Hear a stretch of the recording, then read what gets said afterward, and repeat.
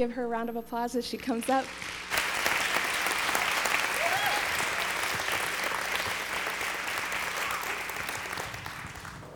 Am I on? Yes, I am. Okay. Good morning. I think there's some tissues over here, and I just have a feeling I'm going to need them.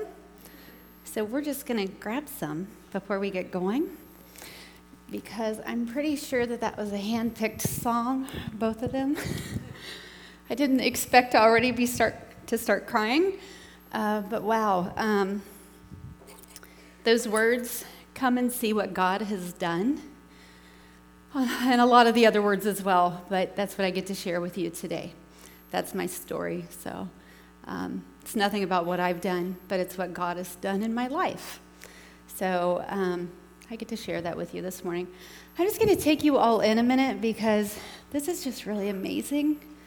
We have so many ladies here. We are blowing out the walls. We actually, for those who don't know, we had to ask for tickets that weren't being used to be turned back in because, well, let's just say we hope the fire marshal doesn't show up today. We have 4 exits here and here. Use them if needed. Don't take each other out on the way out, but just care for one another, ladies. Oh, I'm so glad you're here today. Makes me so happy. Okay, so let me tell you a little bit about me.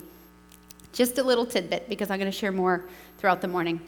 I grew up in the area here, in the town of Marengo, which is just miles away. There we go. I went to Highland, graduated from Highland. Okay. I spent over 15 years of my adult life out of state, mainly in California, and then moved back to the Alum Creek area in 2008 to be near family. So most of my family is in Mount Vernon or Marengo. So I'm a local country girl. I am the youngest of 6, so I have 4 older brothers and 1 sister, and lots of nieces and nephews, and now great nieces and great nephews. I think at Thanksgiving we had half of the family there, and we had 39, I think, people. That was pretty crazy. So, and my parents, they are still married today, and they celebrated 65 years of marriage this year. Pretty awesome, huh? And the last thing I'll share about me, we did not grow up attending church. It wasn't anything that we did. We didn't have an organized faith or religion. So coming to something like this would have been very uncommon and awkward for me. But I hope you don't feel that way, and I hope you feel very welcome. So come and sit back and enjoy. So I would like to begin by sharing with you a report that came out of a 1986 issue of Newsweek magazine. And can I also just be honest, I can't see. I really should have glasses on. So I'm going to be flipping my pages a lot because I think I'm at 32 font, so I don't have to wear my glasses. So if it's like, here we go again. Sorry. Just putting it out there, you know. Okay, so here's how the article read. Former U.S. President Richard Nixon is infamous for his place at the center of the Watergate scandal. He disgraced both the office of the President of the United States and the United States itself in the eyes of the world.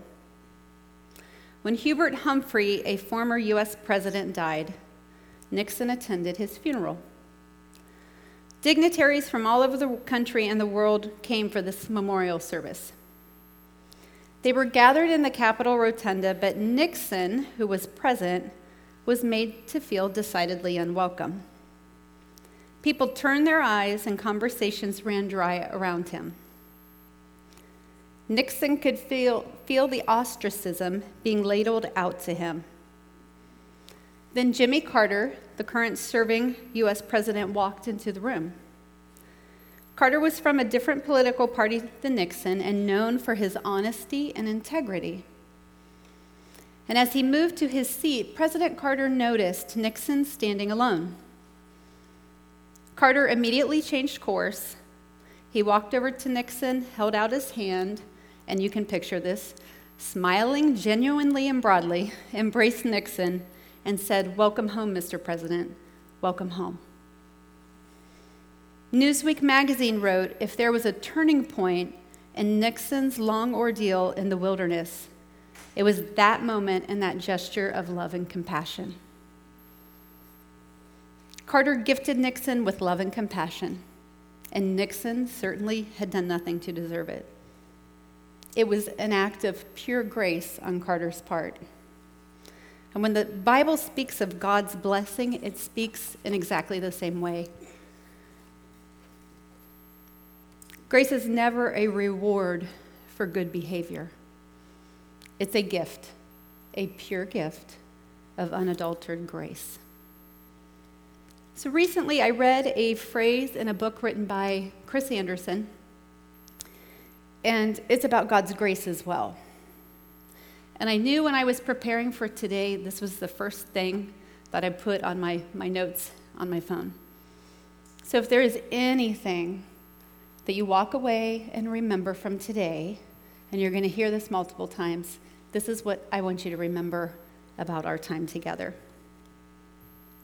No soul is too small for his mercy, and no sin is too great for his grace.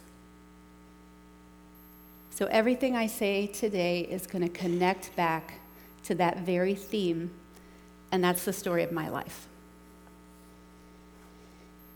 So I'd like to share with you a little bit about the true spirit of Christmas. The purpose of Christmas is to celebrate the birth of Jesus. And it's a birthday celebration for a baby that was supernaturally conceived by a virgin teenage girl named Mary. The Bible scriptures tell us this baby was the Messiah, the anointed one or the promised deliverer that came to save the world. And he was sent to offer eternal life to anyone who would receive him. So we celebrate because of this child, Jesus. It seems only appropriate then today that I should share with you a little bit about who Jesus was. And I want to share with you who he was as a man. See, I believe a lot is to be told about a person and the way they treat others and the way they interact with others. And I think that there's power in our actions, more power than in our words. So I want to share with you a little bit about who he interacted with and how he treated them. He interacted with many types of people, some that we might call shady or a little less desirable in society, but he didn't care. We read stories about how Jesus would interact with lepers, and they were those with skin-related diseases. And even though they traditionally received and suffered banishment from their community and families, Jesus broke that tradition. He touched them physically when nobody would touch them, and he showed them compassion and love through that touch, and he even healed them. He hung out with prostitutes. He hung out with thieves and criminals. He spent time with people in society that others rejected. This man loved outcasts. He loved sinners. He loved the broken and the lost, regardless of the cultural rules that stated otherwise. And why did he do that? Because no soul is too small for his mercy, and no sin is too great for his grace. The mercy and grace that Jesus offers is for everyone, and I say thank you for that. Jesus didn't let others influence who he spent time with, how he loved them, and how he cared for them. And it doesn't matter who we are or what we've done. It's who Jesus is, and it's what Jesus has done for you personally. So I shared about a few people that he interacted with, but I want to focus on one person today, appropriately a woman. So I want to share with you about an interaction between Jesus and a woman at the well. And I think my mouth is dry. And you don't want to listen to that, do you?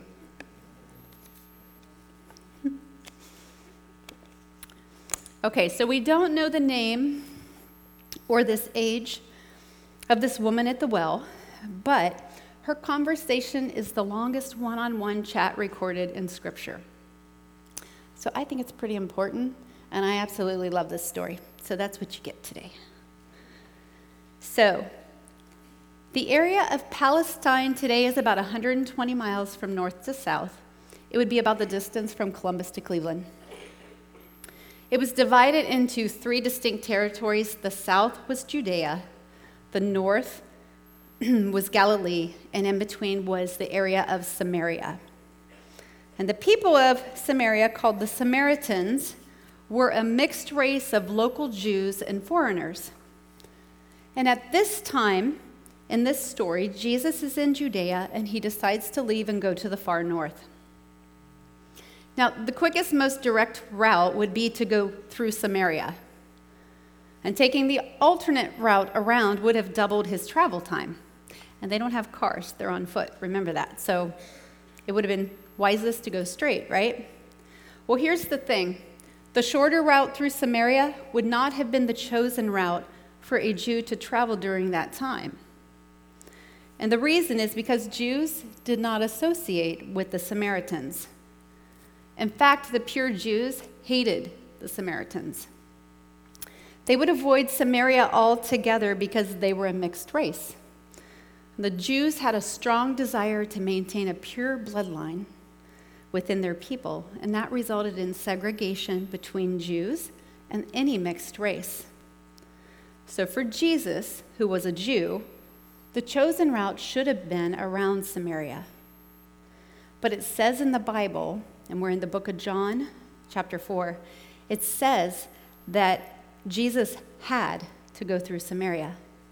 And in the original Greek writing, that word had actually means necessity. It was necessary that he go through Samaria.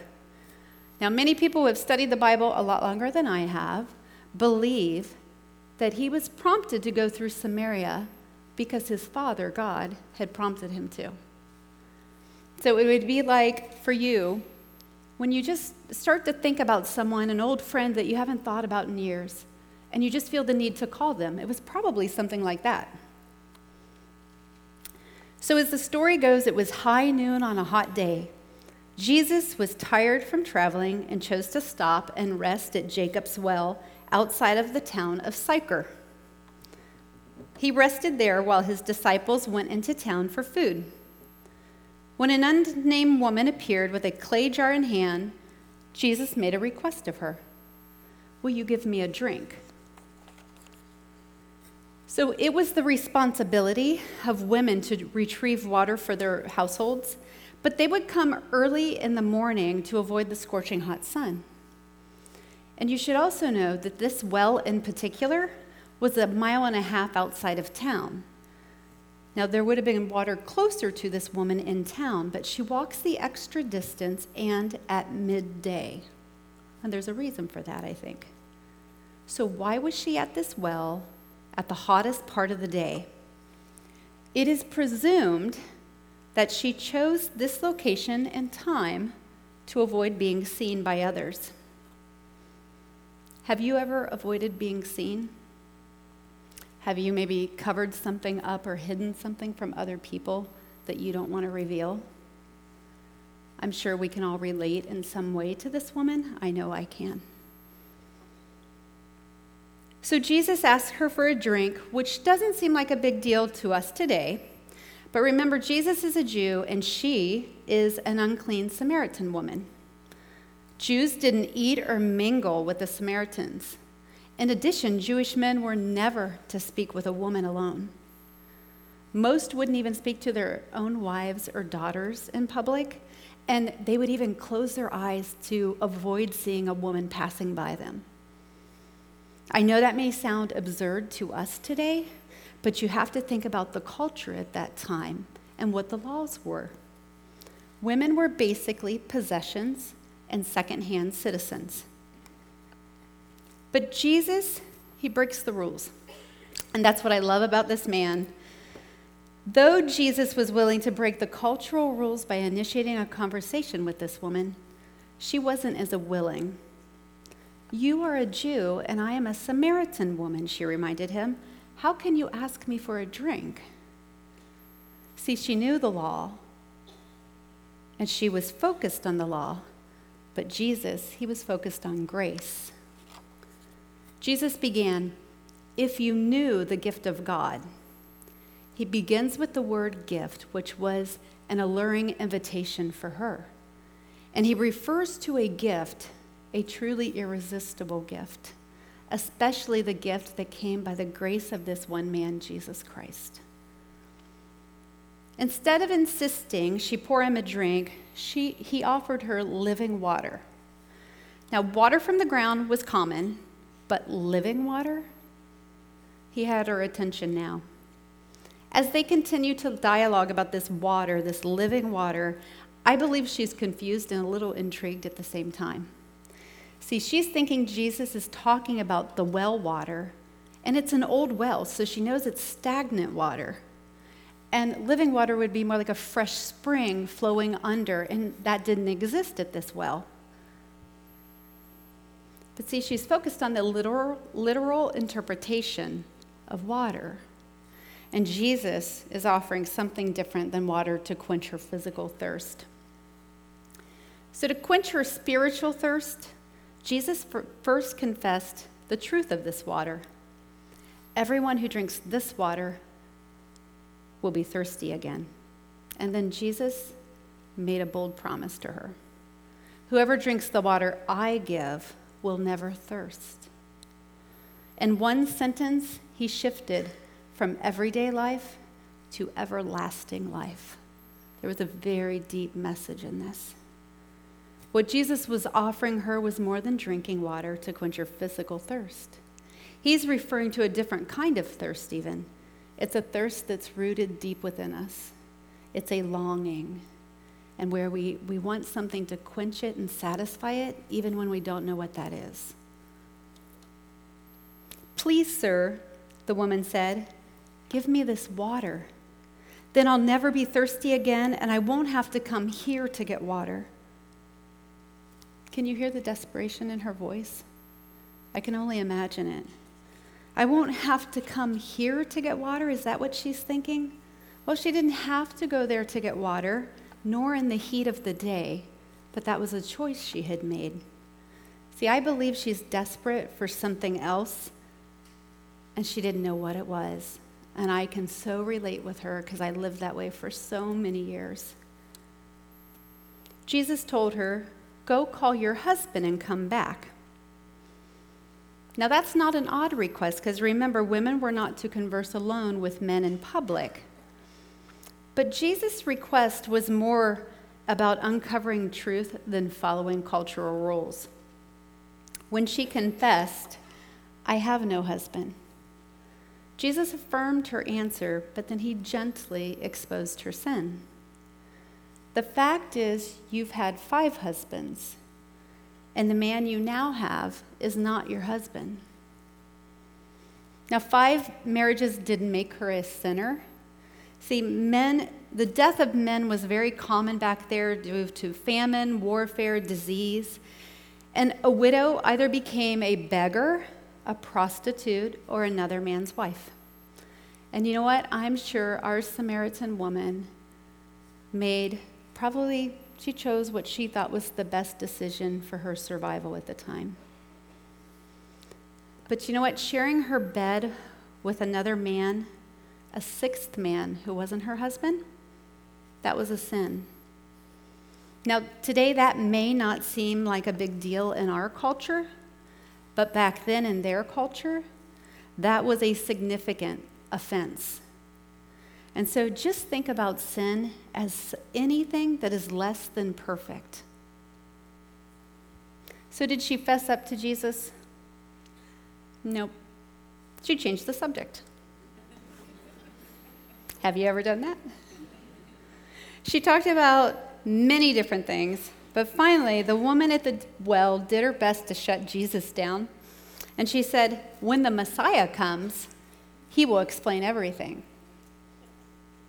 How stunned she must have been at Jesus' response to her, "I am the Messiah." The next moment, the arrival of the disciples confirmed his identity, and the woman began to realize the truth. The anointed one, the Messiah, had come. Can you imagine how she must have felt when she realized who she had been conversing with all this time? Overjoyed, she left her water jar and she hurried back into town to urge her neighbors to come. She exclaimed, "Come, see a man who told me everything I ever did." Scary, huh? Could this be the Christ? See, the woman left behind at the well that day something other than her water jar. Along with that water jar, she left behind her shame. See, Jesus, he could see into her heart. He knew the pain, those deep, pain-filled areas, the ones you don't let anyone into. He knew it, and he loved her. He offered her something that would free her of her shame and disappointment. It must have burdened her so much, and to think that that was released. She made an exchange with Jesus that day. She gave away her sin, she gave away her shame and her disappointment, and she received God's acceptance, his love, and his grace.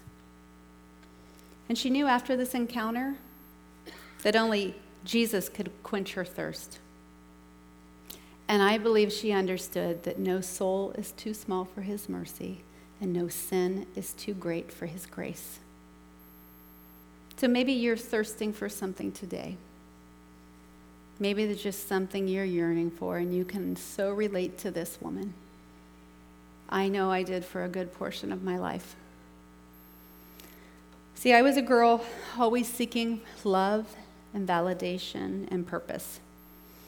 And I spent about 2/3 of my life searching for things to fill my needs, to quench my thirst. Ways to quench the thirst that you have for something more, and you just keep going for it even though you can't explain what it is and you don't know what it is. From the time I was a very young teenager, I began abusing alcohol. I had inappropriate relationships with boys, and that continued into adulthood. I found myself so consumed with my physical appearance, I would take pills hoping like God, that would just happen. Something would happen to my body and I'd have that perfect body. And as I look back, I realized God's hand, his protective hand, had to be on me because I had put myself in so many dangerous situations. The ones you don't expect to be in, but you just find yourself there somehow. And I believe that he preserved my life because he still had things for me to do. And he was pursuing me even though I didn't know it at the time. I grew up in a home where I was taught to work hard. That idea that if you work hard, you'll get a better life, right? And not that I believe there's importance in working hard, don't get me wrong. But it consumed me. It became my focus. I spent my life always working for the next thing. I could just never sit and be in the moment.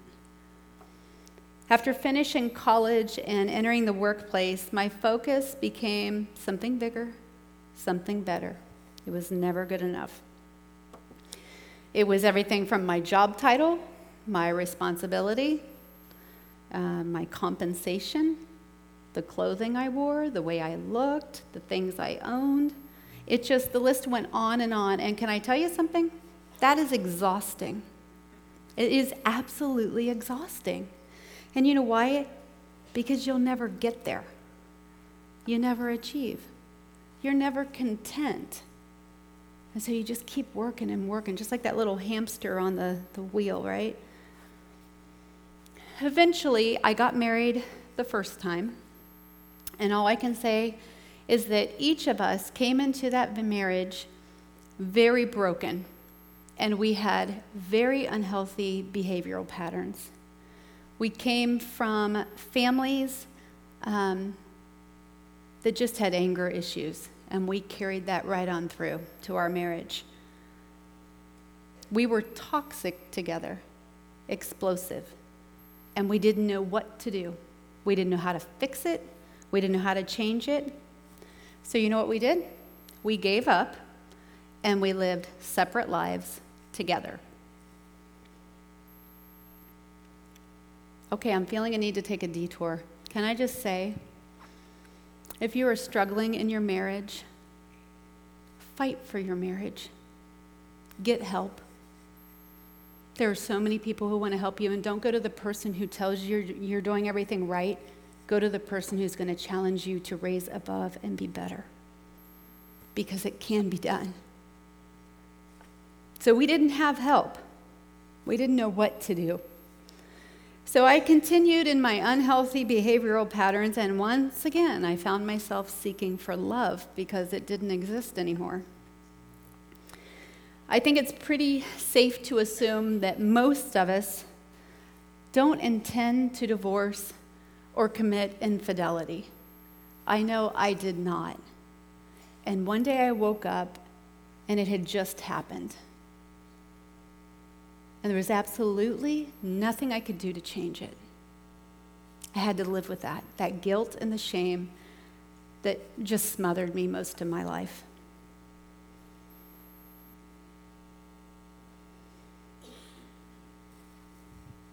I am so thankful that no soul is too small for his mercy, and no sin is too great for his grace. So if you fast forward a little, post-divorce, and now I'm dating that awesome man in the center, my husband now. I'm going to talk about him in past tense, and all these are still true today. He had a very kind and gentle spirit about him. He didn't know Jesus. Well, he'd fallen away, we'll just say that. But he still had a very kind and gentle spirit about him. And he can make me laugh like no one else. He's patient with me, and he always encourages me. And we don't have a perfect marriage, don't get me wrong. He has some sins that he needs to deal.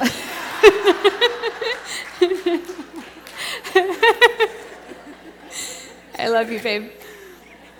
No, I don't want to paint the picture that everything's pretty. It's not always pretty. Our daughters can attest to that. But you know what? He was a gift from God for me. God knew exactly what I needed, even when I didn't. I was 35 years old when I finally began to experience true love. And as much as I love my husband, as he weeps, it wasn't because of him. It was because I met Jesus. And that's when I began to experience true love. So let me share that story with you. Derek and I, we wasted no time. We got married very quickly. And we were older. We immediately knew we wanted to start a family. And though I was very career-driven, I always knew I wanted children. 10 to be exact, and I'm so glad. I think I wanted to outdo my mom. Crazy. But that had been my dream all my life. And probably because my mom's role was to care for her husband, her children, and her home. And she embraced her role. You know, she found her identity and purpose from being a mom. It's one of the things I love about her. So when Derek and I couldn't get pregnant, boy, my world started to come tumbling down. Infertility was a hard thing to swallow because being a mother, I had always planned that identity for myself. We were still in California at the time, and Derek and I had two couples that we were good friends with, and we spent a lot of time with them, and I kid you not, they both became pregnant within weeks apart of each other. I can remember the night, you may remember this, it was my boss, We're sitting at his house around his dining room table. I can still remember what they served for dinner that night as they shared their wonderful news. And it took everything in me, though I was very happy for them, it took everything in me to just keep that smile on my face and to be joyful. I remember at one point, I just escaped to the bathroom so I could just let it all out. From there, I became so fixed on how can I fix this problem? What can I do so we can have a baby? See, control was modeled really well in my home. And now having a baby was out of my control. And God was doing a work in me. So we did what most people do. You go through the fertility testing to see what's going on. They had absolutely no idea. There was nothing that was coming out where they went, this is preventing you, here's what we want to do. So what we did is anything they told us to do pretty much. We tried it all. We won't even go there. Trust me, I'm not going to elaborate. With all that effort, though, we still couldn't get pregnant. So eventually our doctor suggested we try in vitro fertilization, IVF. IVF felt like a really good plan to me. I like plans. I like to be organized. We can do this. I was trying to regain control of the situation. So after we decided to move forward, we were connected with a really awesome fertility specialist. He was right outside of San Francisco, and we loved him. He was just the coolest guy. I just loved sitting with him and talking with him. Derek, the same. And he was very spiritual. He would even tell us that he would pray for the embryos before they put them back in the mother. And I went, oh, that's awesome. I don't pray, but okay, that's awesome. We'll take anything. Will it fix us? We got it, right? But I loved him, and we just had great confidence in him. We had great confidence. This doctor was going to do it. Okay, so IVF goes like this. Through daily injections, which aren't so nice, especially some of them, they get your body to mass produce eggs. So you already feel pregnant before you've experienced the actual conception. They, rather than taking the normal 1 egg a month from the body, they extracted 21 eggs from me all at the same time. After they collect the eggs, we chose to have Derek's sperm, sorry babe, his sperm injected into, sorry daughters, into the egg. We're just doing a little science project here. Okay, so immediately they detected a problem. I had fragile eggs. When they would inject the needle, my eggs would just bust, and that was it. They were done. So I had fragile eggs, but I had 3 that didn't bust. So 3 out of the 21. So from there, for the next few days, they observe the embryos, the eggs, and they look at their cell division. And as they cell divide, then that's when they're able to confirm fertilization. So we had 3. 2 of them were cell dividing very well, but our 3rd one was struggling. And I remember as the doctor told this, and I think said it out loud to him. Yep, that one in particular is a fighter. I'm like, that one's going to survive. I guess it was like my Wilbur, right? So we decided, under the doctor's recommendation, to transfer all 3 back into my body. And then it's a waiting game. About 12 to 14 days later, a pregnancy test confirmed they didn't survive, not one. I wasn't pregnant. And remember, I didn't have any other embryos available. They were gone. So this surfaced a lot of really unhealthy things in me that I had believed all my life. Things like, yet again, I'm not good enough. The failure was my fault because of my eggs. I couldn't fulfill my role in giving my husband children.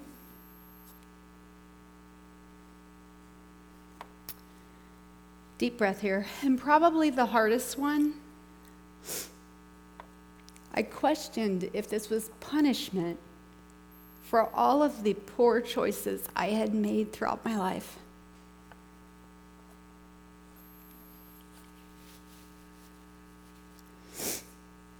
I recall a conversation with my sister who lives in Ohio. She asked me one night, "Have you prayed about this?" I still to this day don't even know where that came. That must have been a God thing. Remember, we didn't grow up praying. It just wasn't a part of our culture. And I was bitter by this point. And I remember saying, "Cindy, really? I just need to pray? That'll fix it all?" See, I was drowning in my helplessness because I couldn't. I'd always been a person who could take care of things and fix it, but I couldn't do this one. So after some time, Derek and I decided to give IVF another try. To make a long story short, we went through the second round, and this time, my eggs weren't fragile, but when they would inject them, they just wouldn't fertilize. We only had 2 embryos that actually fertilized, and they're our daughters, Emma and Maya, sitting right over there.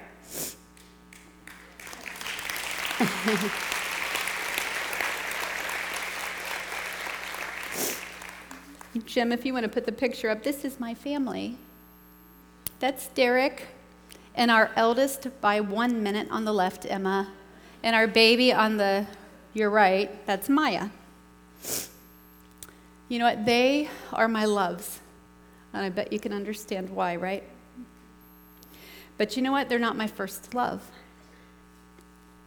See, the part of the story I want to share with you is when the girls were 3 months old, I realized that God had been preparing me all that time to receive His grace in the hard stuff. He was pursuing me in the hard stuff. All of that was to make a way for what was yet to come. That's when I met Jesus, because someone shared Him with me, my mother-in-law, to be exact. They say that hindsight is 20/20, right? Like the woman at the well, God exposed a lot of brokenness in me. But in that experience, He helped me realize I was created for more. God's love was the one thing and the only thing that could fill my empty well. A writer by the name of C.S. Lewis wrote, "If I find in myself desires which nothing in this world can satisfy, the only logical explanation is that I was made for another world." See, I wasn't created for myself. I wasn't created for my husband or our daughters. I was created by God and for His purposes. End of story. But I'm thankful that those 3 were a part of God's plan for me. There are some lyrics from a Matthew West song that really convey my heart, and I want to share them with you, but I will not sing them. Don't do that stuff in front of people. Words can't describe the way it feels when mercy floods a thirsty soul. A broken side begins to heal, and grace returns what guilt has stole. There's a war between guilt and grace, and they're fighting for a sacred place. But I'm living proof. Grace wins every time. So we celebrate the birth of Jesus, the Messiah, at Christmas, but why do we celebrate Him? It says in the book of Romans in the Bible in chapter 3, "For everyone has sinned, we all fall short of God's glorious standard. Yet God in His grace freely makes us right in His sight. He did this through Christ Jesus when He freed us from the penalty of sin." Dictionary.com defines sin as a willful or deliberate violation of some religious or moral principle. So guess what? We all sin. I sin, you sin, and we fall short of God's standard of perfection. But you know what? No soul is too small for his mercy, and no sin is too great for his grace. God loves us so much that he brought his son Jesus to earth to die a horrific criminal's death on a cross in order to pay the price for our sins. And his death covers our past sins and all the sins we'll commit in the future.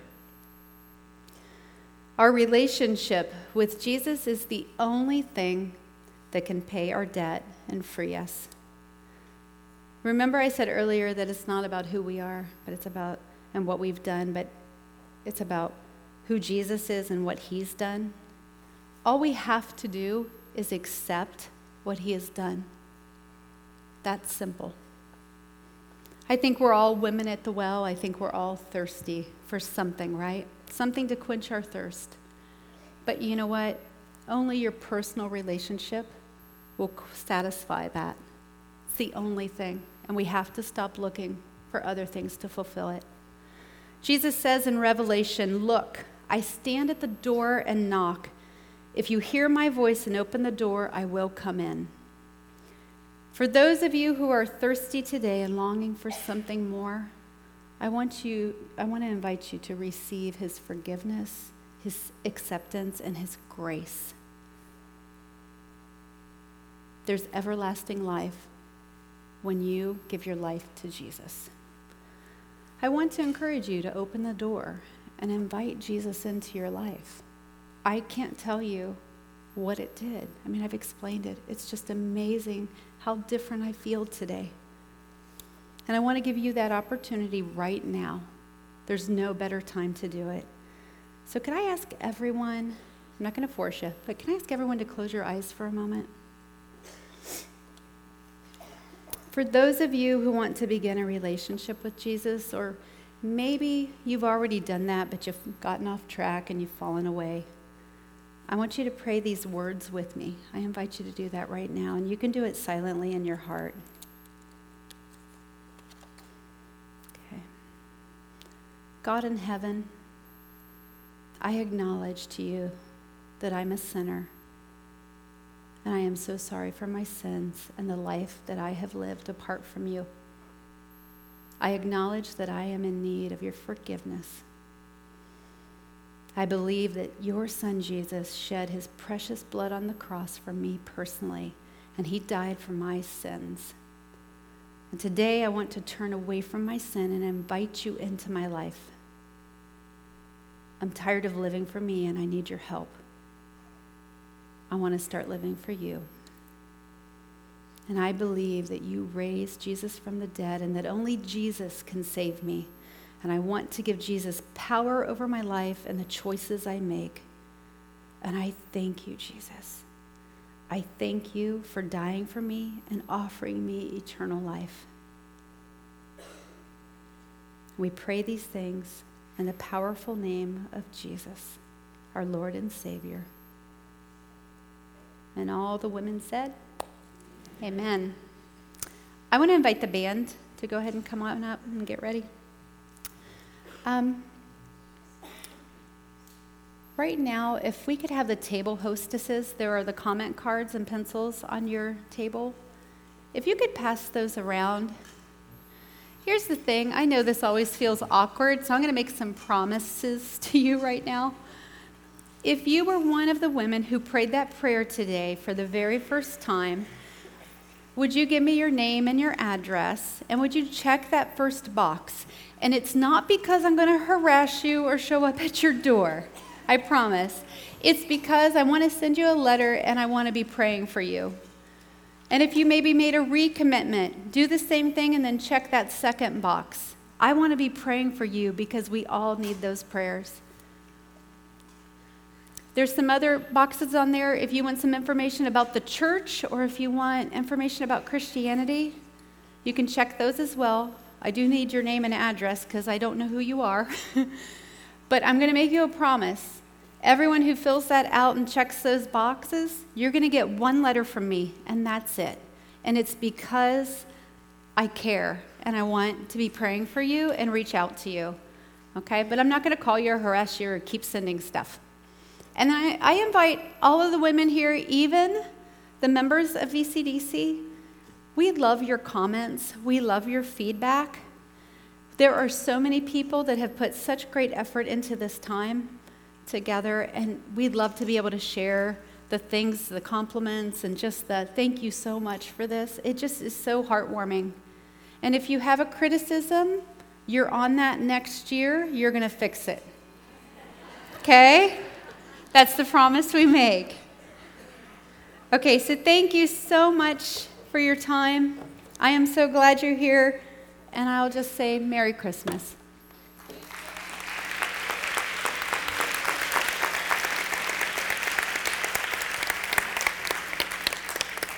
As you fill out your cards, if you would, or if you're done filling, when you get done filling out your cards, if you'd stand, we're going to close with a couple of Christmas carols together, and there will be words on the screen. We're actually going to sing Hark the Herald Angels Sing and Joy to the World, but we're adding a little chorus into Joy to the World, so it's really easy. You can jump right in. So as soon as you're done with your comment cards, please stand. If you are done, please stand now, and we're going to close with a couple songs.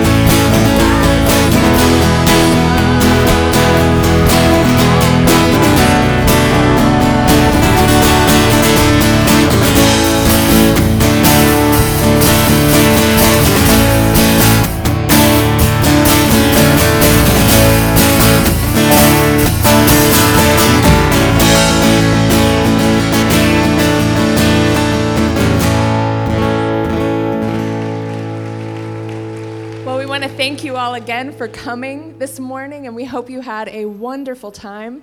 I'm going to close us in a word of prayer, and then we're going to give you some direction before we leave because we need some help cleaning up before our service tonight. So let's go ahead and close in some prayer. Heavenly Father, we just thank you for this morning to get to share this together. We praise you for just all that you've done in our hearts, God. Would you continue to speak to us the rest of this afternoon? Would you reveal just your grace to us, that we could come to not only understand it, but truly receive it, God. Help us to receive your grace. Every single one of us here needs that reminder. And I pray that you would go with us as we leave, and that you would bless each and every woman here today. I pray your blessing on them. In Jesus' name, amen. Okay.